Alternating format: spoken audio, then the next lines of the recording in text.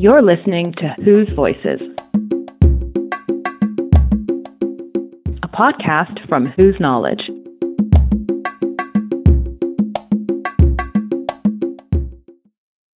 So would you like to just introduce yourself and what your affiliations are and why you're here? Okay, so my name is Mamekia Chowamafo. I work with the African Women's Development Fund in communications, actually, and I'm here because we are interested in a feminist internet.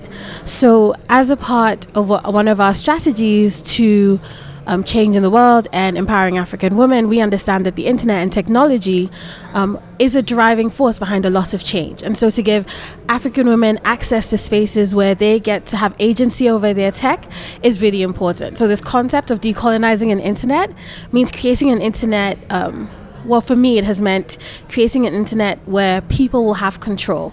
Concepts of autonomy, of people getting to tell their own story, of choosing not to tell their own story. And it's all super exciting. And there's lots of ways in which AWDF can plug in, and all of the other various things like the African Feminist Forum all have real interest in sort of pushing forward these notions of feminist internet and feminist futures.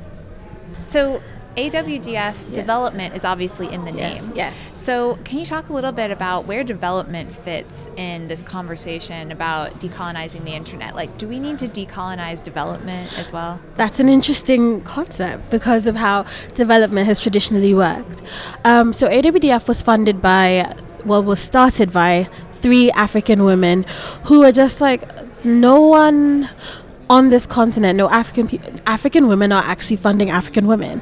Why can't we do that? And that was essentially like the question that started the organization. So the concept of an organization for African women by African women in itself was a way of decolonizing or restructuring that process to favor people who were really working in interesting spaces. African women tend to make some of the most radical change in very particular corners of the world. They aren't always as connected up. And so to fund these women who are making this change is a way of restructuring the process. So we aren't being dictated to, but we're rather saying we know how to fix our communities, empower us. And that's what kind of the organization does. So where does the internet fit into that? Why is the internet important in that conversation?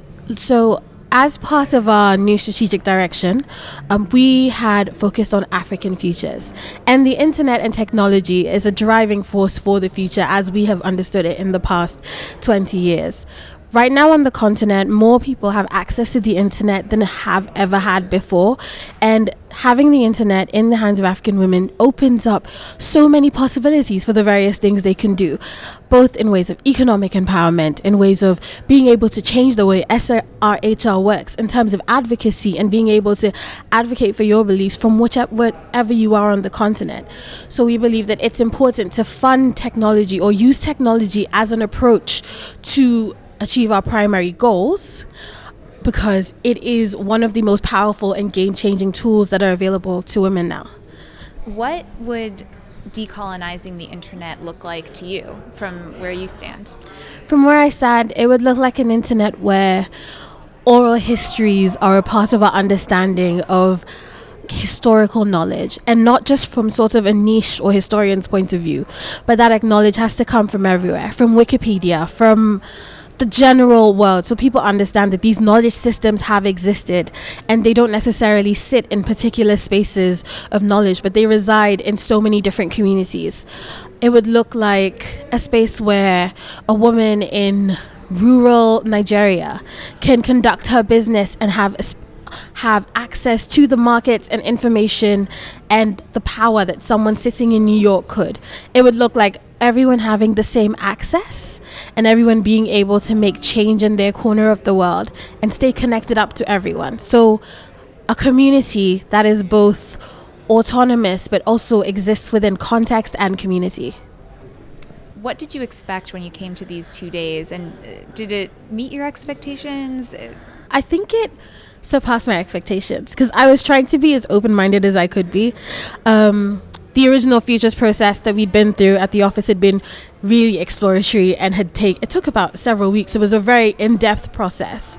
And so I tried to be as open-minded as possible and like think, kind of in all the ways in which I'd had to step back from what I understood of the world to attempt to imagine different futures. I had to think, okay, let me attempt to imagine this internet, right? Because we'd had various pockets of conversation. So I had a little bit of like, not sure how this is going to go. I can understand how difficult it is to get out of our sort of linear thinking. But being in the room with all of these women was amazing. All of these women and men who are actively working to change the way the internet works was amazing because they had really interesting expertise and ideas of where the future could go.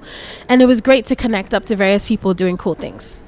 Do you have any personal stories or experiences with the colonized internet as we kind of understand it that have come up for you maybe over the past couple of days?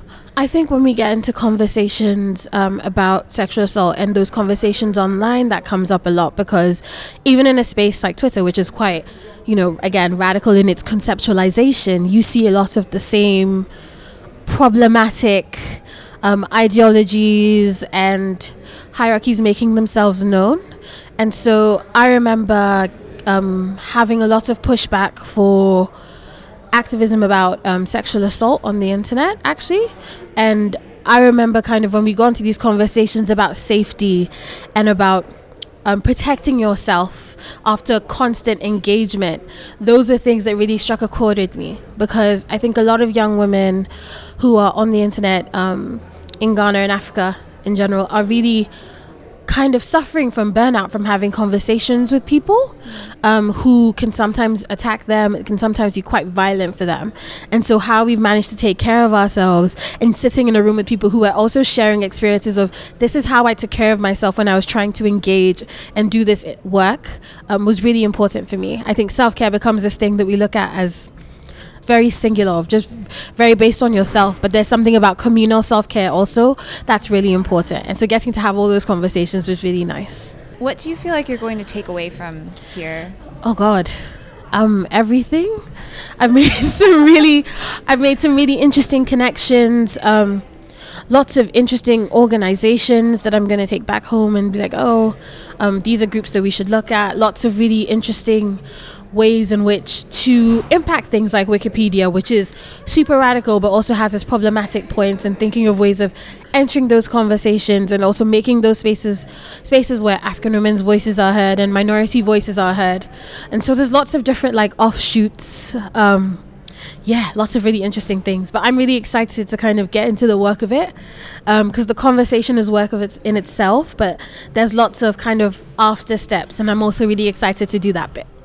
Is there anything that I haven't asked you that you'd like to say coming out of these 2 days, or just about what you were thinking about coming into them maybe?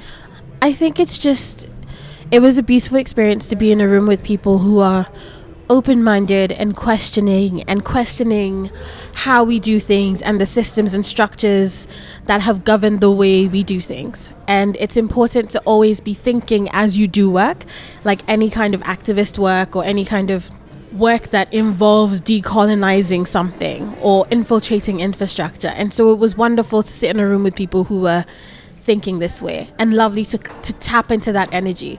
And it'll be great to take it home and take it back to AWDF, take it back to the Young Feminist Collective and everyone working in these same spheres, and just give them that energy and be like, look, there's so many people who care and we know it, but it's a beautiful thing to reaffirm. So yeah, it's been wonderful here. I'm super grateful. Well, thank you so much, Mommy, for taking the time to talk with me. Thank you.